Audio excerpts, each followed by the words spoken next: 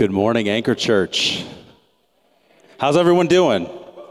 Yeah, it's good to be here. Good to have everybody. Good to see your smiling faces. If you're online, welcome. Thanks for joining us. Thanks for tuning in. If you're a guest, thanks for joining us. Thank you for worshiping with us this morning. If you are our guest, make sure you visit the info table and get our gift for all of our first-time guests. I really quickly just want to say thank you to everybody who filled a backpack. It was awesome. I was there on Thursday night to help hand them out. It was so cool to be a part of that and to see the impact that it made just on everybody who, not just the people who took the backpacks, but the people around. Like, they were like, wow, you guys are just giving them away. It was really cool. So thank you for participating in that. That is an awesome way to help make God known in our community. We are in a series walking verse by verse through the book of Romans, and the last few chapters have been really challenging chapters, if I'm really honest. So chapter 6 was about,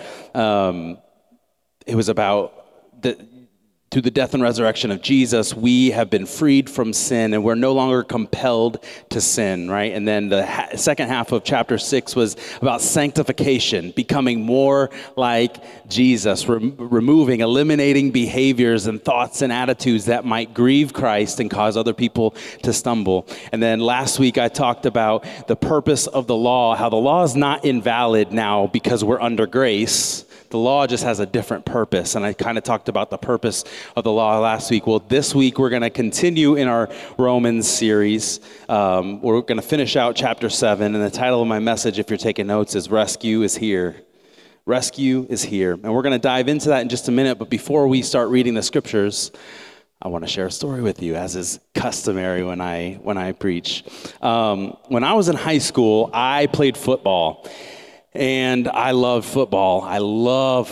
And the class that I was a part of, the class, I'm dating myself, the class of 2003, we were all in, we were committed, and we really wanted to be great. So we started working really hard. As a class, we collectively decided, you know what? No more. Our football team's not going to be a punching bag anymore. We want to be really good. So we started working really hard, like in the weight room, trying to change our bodies and speed training and practicing the playbook and all that. Like, we were working really hard. And our coach had told us that up to that point, our class collectively had worked harder than any other class he'd coached before us. So we were like, okay, we're on the right track. This is really good. And my junior season of football starts, and again, we're not a punching bag. We're not a punching bag anymore. We're not like the easy win that teams schedule for homecoming anymore, right? Like, we made it to the playoffs, which we were all stoked. We were really excited. But we drew the number one team in the state of Nebraska, the Millard North Mustangs. And we were like, okay, this is our test to see how far we actually have come. And we played Millard North in the first round of the playoffs, and they throttled us 42-0. 42-0. We didn't even score a single point. 42-0. And Millard North went on to win the state championship in Nebraska that year. So we weren't like too beat up about it, you know? Like, we were like, okay, they were good enough that I thought they could have competed with some like lower level college teams. Like, they were that good. And so I'm like, okay, that's not too bad. Like, if we're going to lose to anybody, let it be them. But that motivated us to work even harder the next year, right? And that following summer, we motivated each other by reminding ourselves of 42-0. When there was a rep that we didn't think we could finish, we'd look at each other, hey, 42-0. When we didn't want to run another step, hey, 42-0. Like, that's how we motivated ourselves, and we got bigger, we got faster, we got stronger, we knew the playbook better, we were just better, and we were more confident, and we were excited. And my senior season of football starts, and guess who's on the schedule? Number one in the state, Millard North, the defending state champs, and they're on the schedule, and we got it circled. This is our state championship, right? Like, Millard North, we're going to show them how hard we've been working. We're going to show them that we're legit, and we're going to see all our hard work paid off. And we were confident, too, because we started out the year by beating the number 5 team in the state, the Westside Warriors, and so we were flying high, right? We were flying high, and we were feeling good about ourselves. And so Millard North week comes, and we're focused, we're prepared, we are ready to play, we're ready to win. Kick off that Friday night, and we got run out of our own stadium. 42-13, we lost. 42, no, this is 100% true. We lost 42-13, and the only reason we scored 13 points is because they had their backups in. So that happened, and then our season began to spiral, went down the toilet. We lost like the rest of our games because that was our state championship. That was what we had worked towards, was to play this team and give them a game, and we didn't even look like we were on the same plane, right? Like we were in totally different worlds, and it was not good. I'm still a little bitter about it to this day, if you couldn't tell. Remember all the details.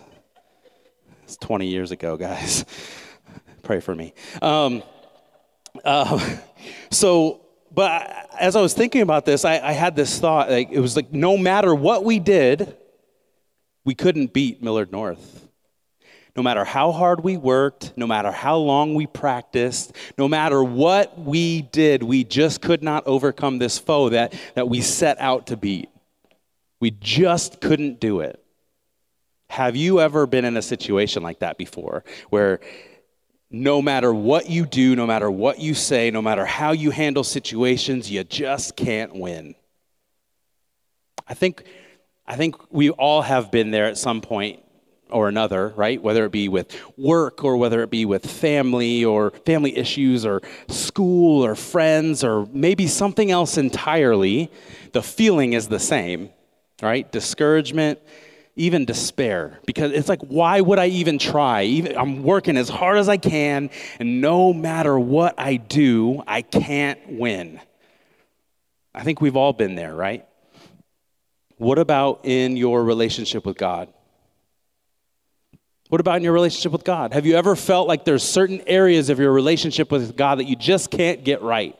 No matter what you do, you just can't win. You just can't progress. Maybe for you, it's like, man, I don't spend enough time in prayer. And no matter what I do, no matter what I say, no matter what message I hear, I just can't motivate myself to pray. Or maybe I just can't motivate myself to get in the Word like I should. Or there's this one sin issue that I just can't get out of my life. No matter how hard I try, no matter what boundaries I set up, no matter who I have for accountability, I just can't get this sin thing out of my life. If you've ever felt like that before, you are not alone. Let me reassure you. If you've ever felt like that before, everyone who claims Christ and strives to serve him has been there or is there. Let me reassure you, you are not alone. Even our Bible heroes have felt this, and that's what I want to talk about today. That's what I want to talk about today. I want to dive into the scriptures and see what the scriptures have to tell us about this. But first, would you pray with me this morning? Let's pray. God, thank you. Thank you for your word. Thank you for your grace, God, that we don't have to do this thing alone. We don't have to live life alone. We don't have to go through our faith journey alone, that we have each other, and most importantly, God, we have you. We have the power of your Holy Spirit. And today, God, by the power of your Spirit, I pray that you would bring understanding to your word, that you would make it clear to us, that we would understand the meaning, that we could take it and apply it to our lives. We love you, God. We give you all the glory. In the name of Jesus, I pray. Amen. Amen. If you have a Bible this morning, you can open up or turn it on to Romans chapter 7. Romans chapter 7, and we're going to begin in verse 14. And just in case you're wondering, I try to always read through NLT, and there's a reason for that. NLT is not like the translation of all translations or anything like that, right? It's easy for me to understand.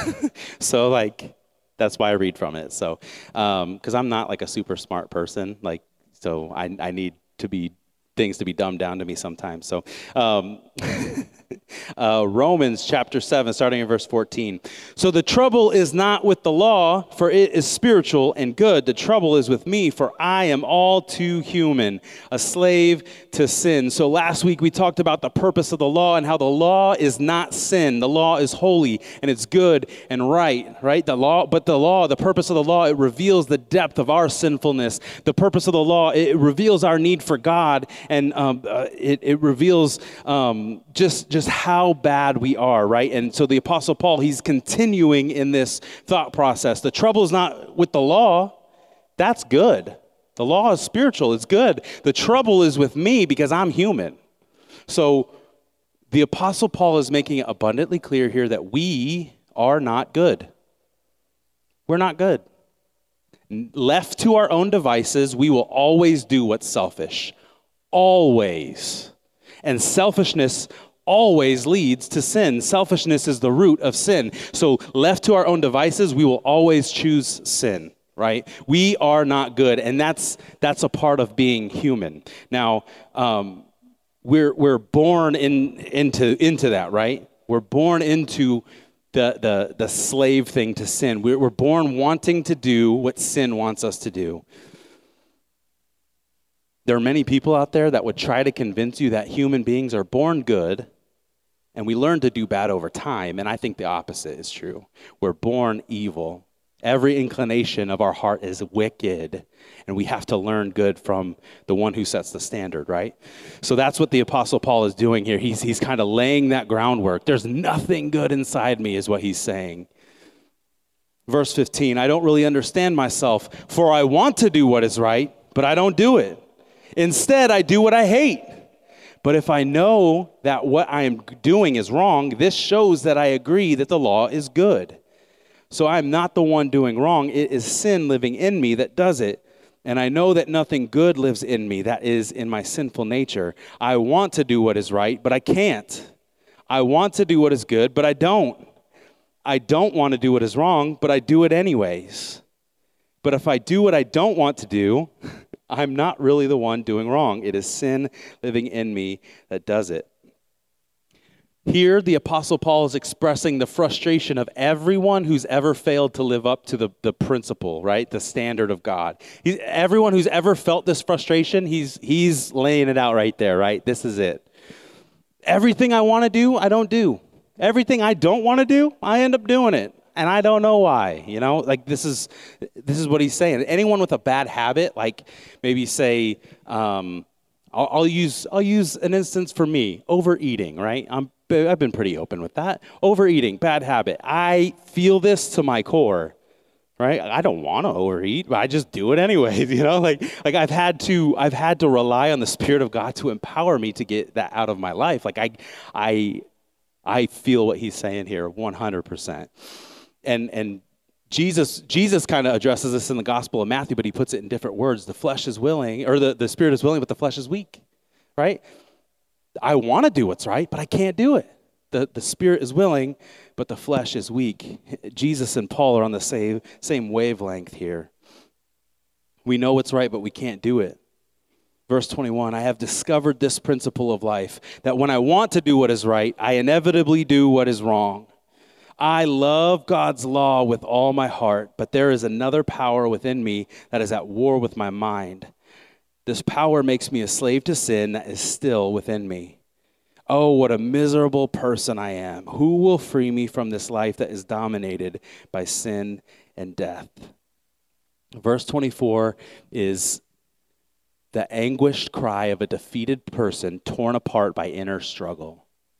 Right, and it leads to this. It leads to this desperate question: who will free me from this life dominated by sin and death? And when he says "who will free me," he's talking about the real me, right? The me that knows right from wrong, the me that wants to do good, right? He's talking about his mind.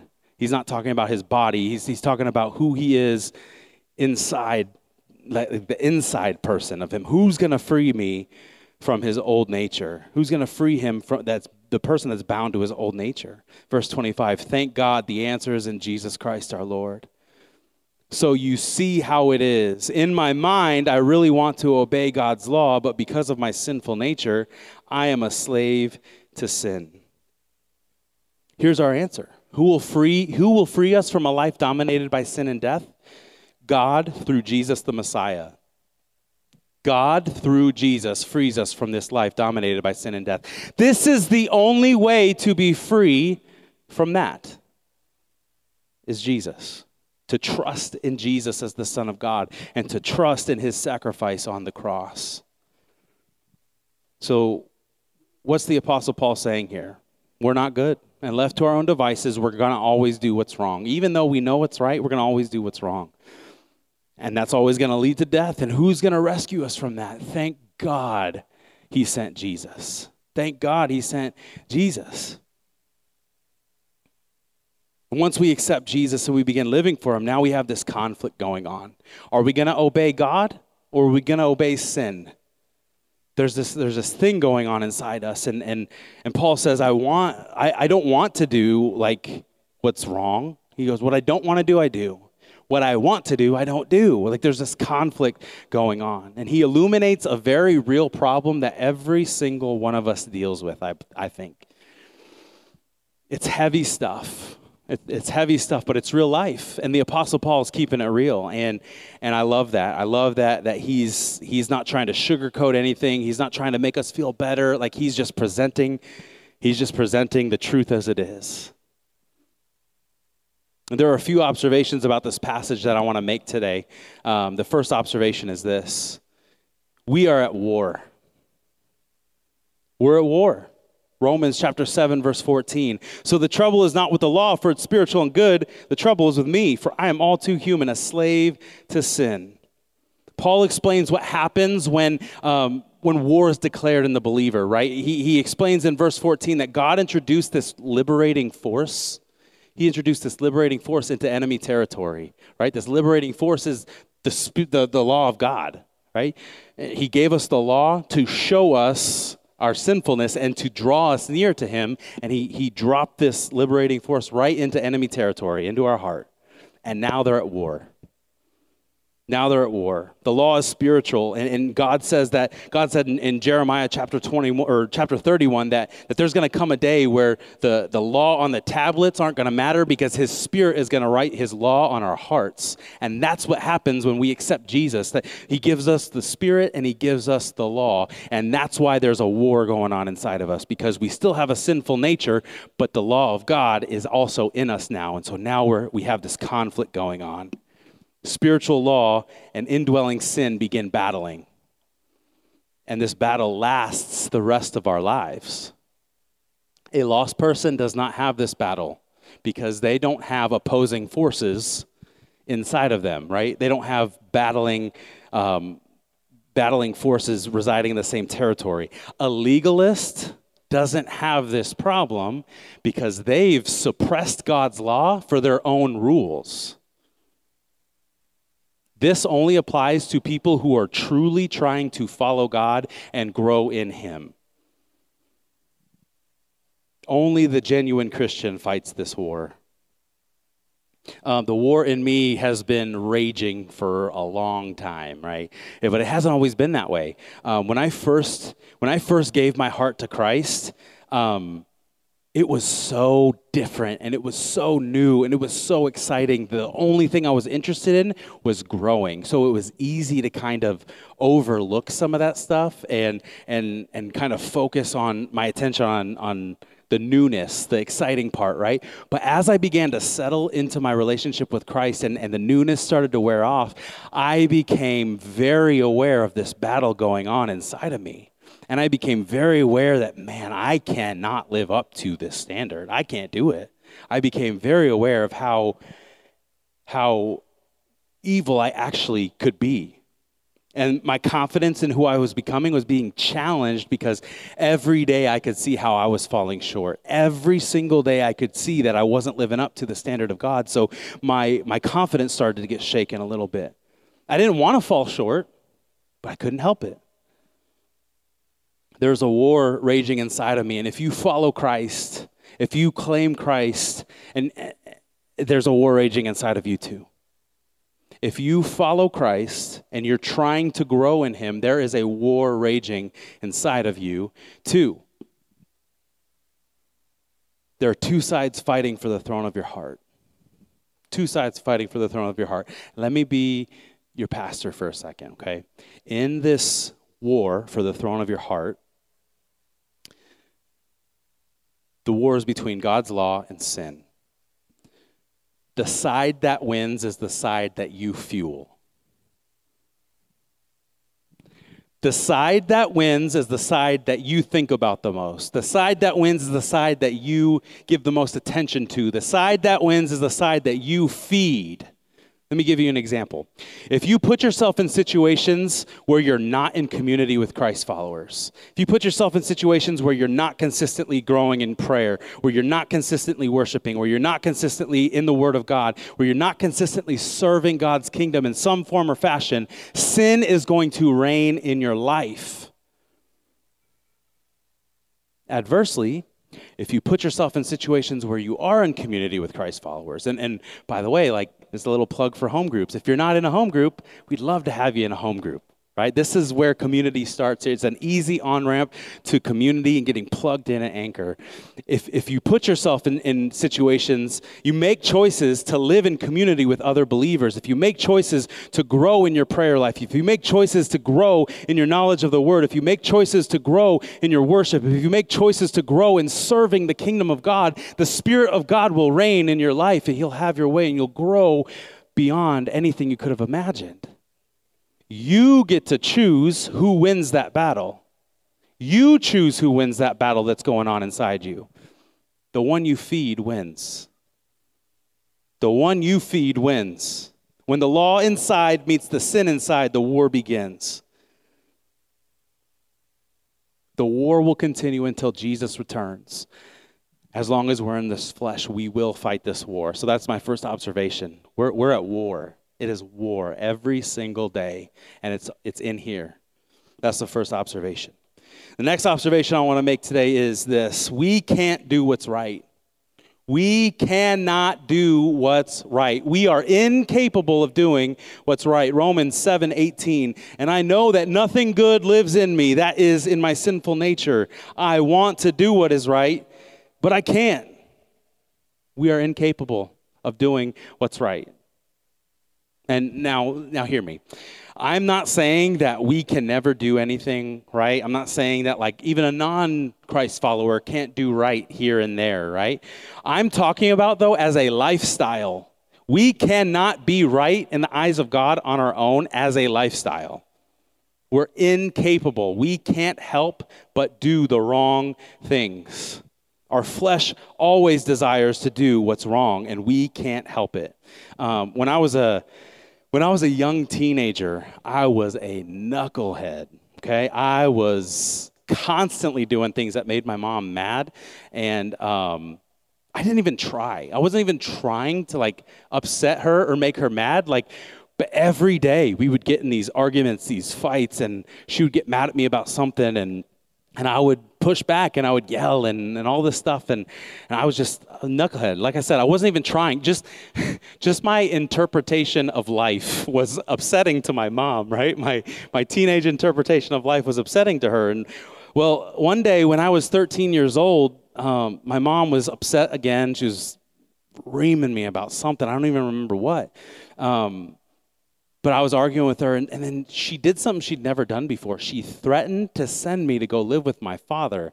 Now, my mother and my father have been divorced since I was 2 years old, and I didn't really have contact with my dad. So I think like she was trying to like scare me into behaving better. But so me though, like she'd never said anything like that before, and so I knew, even 13-year-old me knew, like the only reason she said this is because she's so frustrated she doesn't know what else to do. And so me, I'm like, man, I really do love my mom, and I'm not trying to like make her mad. So I'm like, how can I not make her mad anymore? So I said this to her. I said, Mom, you know what? I'm not even trying to make you mad. Maybe it would be easier if I just went to go live with him. And that was the wrong thing to say to my mom.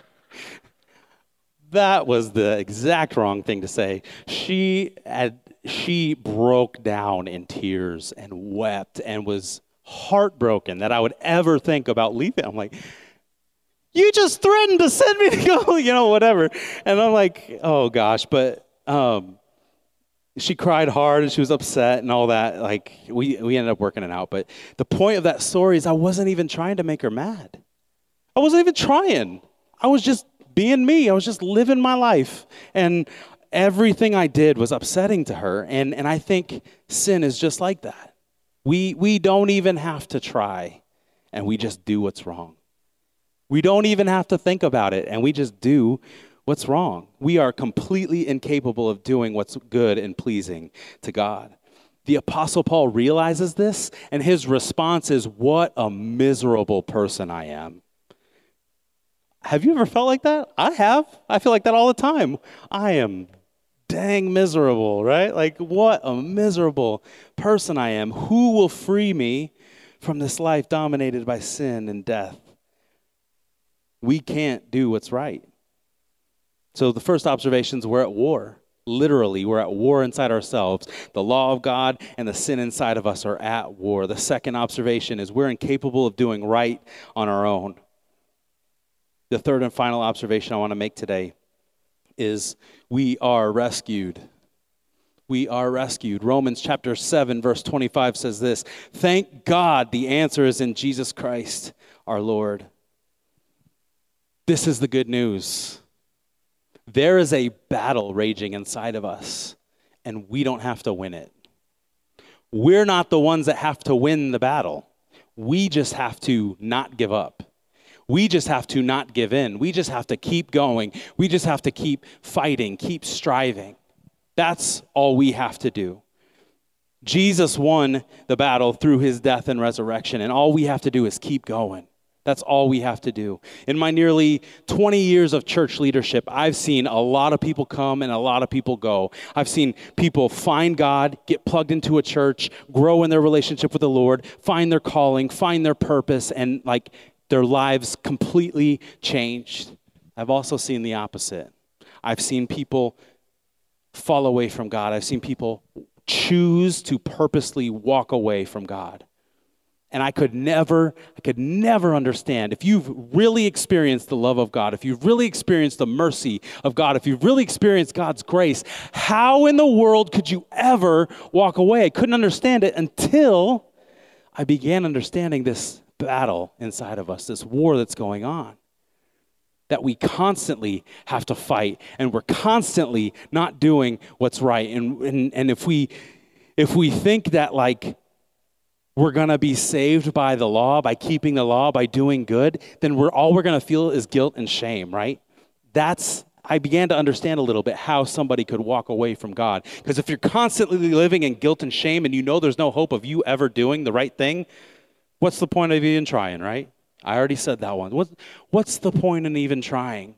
So I've seen people walk away, but the difference between people who grow in their relationship with the Lord and the people who walk away, this is the difference. Grit. Endurance. Not giving up. Keep on fighting. That's the difference.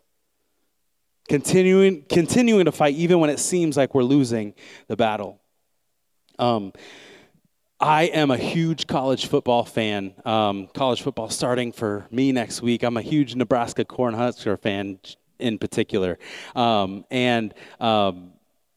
tell you, give you a little context to what I'm about to say. So in the 90s, Nebraska was like the football team in the whole country. They went on a 5-year run where they won 60 games and lost 3.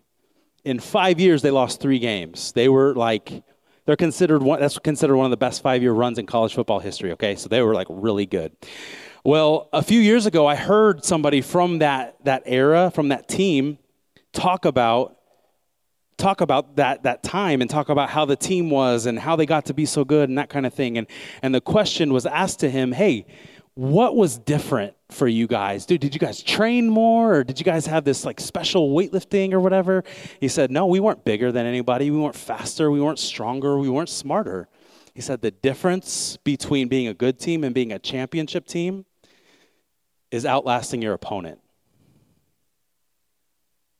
Outlasting your opponent, that's it. He said, we didn't go into a game trying to dominate our opponent. We went into the game telling ourselves they're not going to outlast us.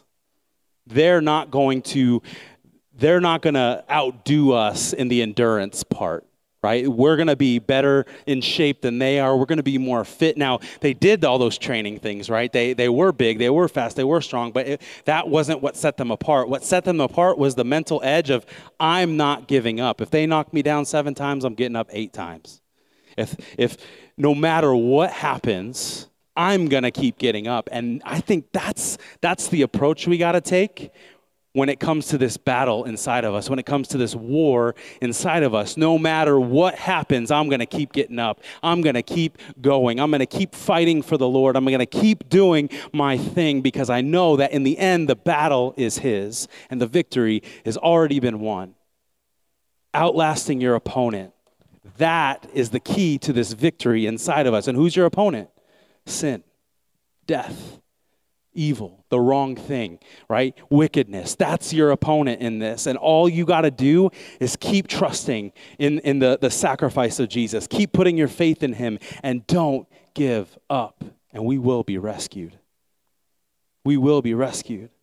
The Apostle Paul addresses this in his letter to his protege Timothy. 2 Timothy chapter 4 says this, I have fought the good fight. I have finished the race. I have kept the faith. Now there is in store for me the crown of righteousness, which the Lord, the righteous judge, will award me on that day, and not only to me, but also to all who have longed for His appearing. The good fight that Paul is talking about is this war inside of him, this war against sin, the indwelling sin. He didn't give up. It was raging every day, and he was very aware of it, but he didn't give up. He didn't give in, and he fought the good fight and he won. He won because he didn't give up. He kept his faith. And now what's in store for him? A crown of righteousness. He didn't walk away. So those observations from our passage today, worship team, you can come back up. Those observations from our passage, we're at war. We're at war. We can't do what's right, but we are rescued. We are rescued. So question for you, and this is rhetorical. I don't want anybody to answer it out loud. How is your war with sin going? If you were to be honest with yourself, you're to put away all the junk, put away all the pleasantries, and just get real. Like, how is your war with sin going? Which side are you feeding?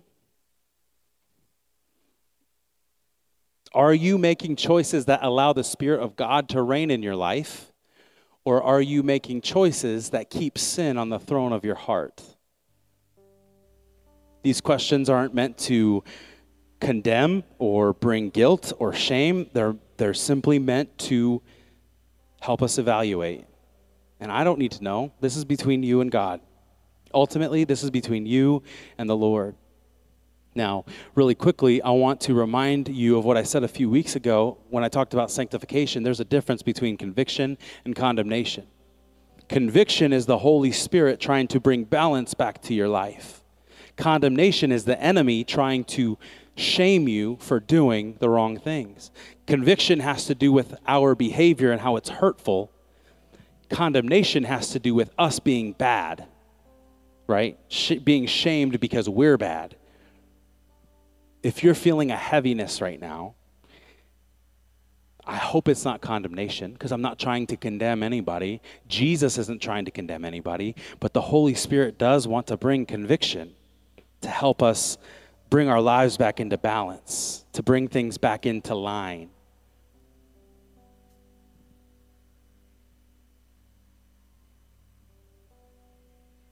What's the good news? The good news is we serve a God who has the power to change everything for us, no matter where you are, no matter what your situation is. That is the good news.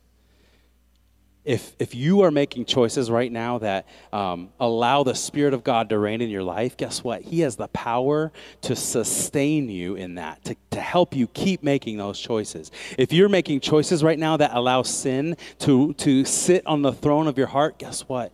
He can empower you through his Spirit to stop and start making better choices. Wherever you are today, if any of us are going to succeed in this war, we must look to Jesus for strength. We have to look for him, have to look to him for strength. He's our example. And if we follow him, we can make great strides in this inner war that's going on. Imagine a life where you don't have to continue struggling with addiction.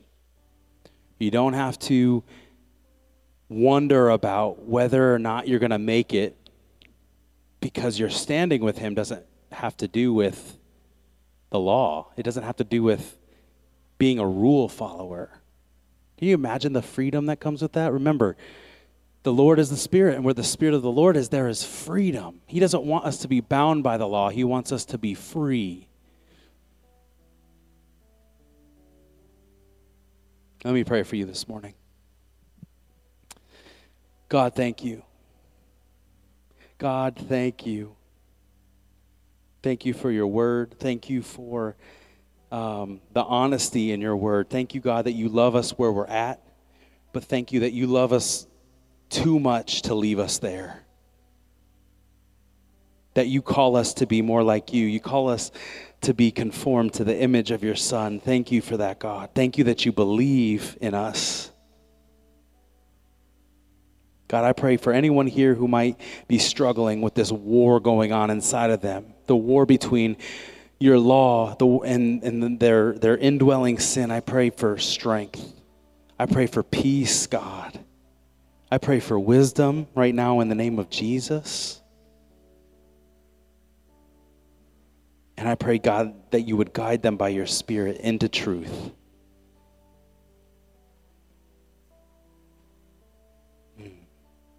God, we need you. We can't do this without you. We can't get rid of this sin without you. We can't stop doing what we don't want to do without you. We can't do what's right without you. We need you, Father. Thank you, God.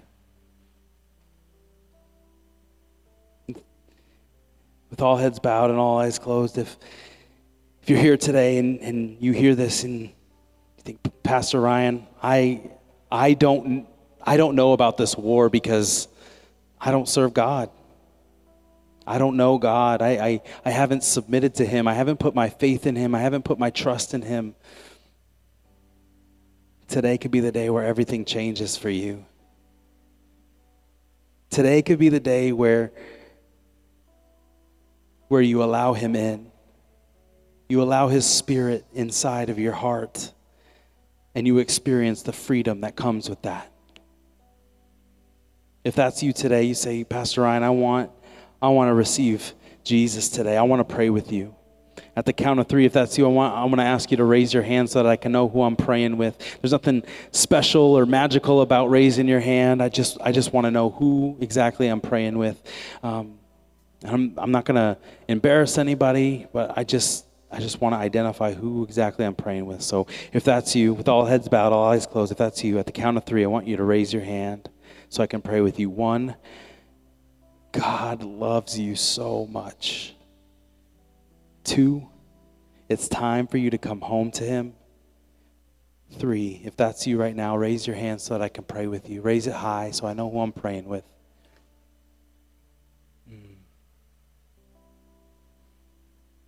What I want to do right now is I want to pray with you. I want to pray all of us together as a church. Pray this prayer so that nobody feels singled out, nobody feels picked on or anything like that.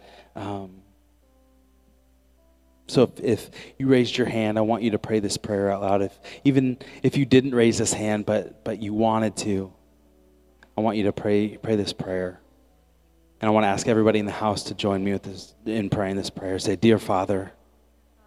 Come on, church, say it out loud. Say, Dear Father, today I recognize that I fall short of your standard. And I submit to you. I confess that you are the Son of God. And I put my faith in you. I put my trust in you. Today I receive your forgiveness. Make me new. Thank you for your grace. Thank you for your love. Thank you for your mercy.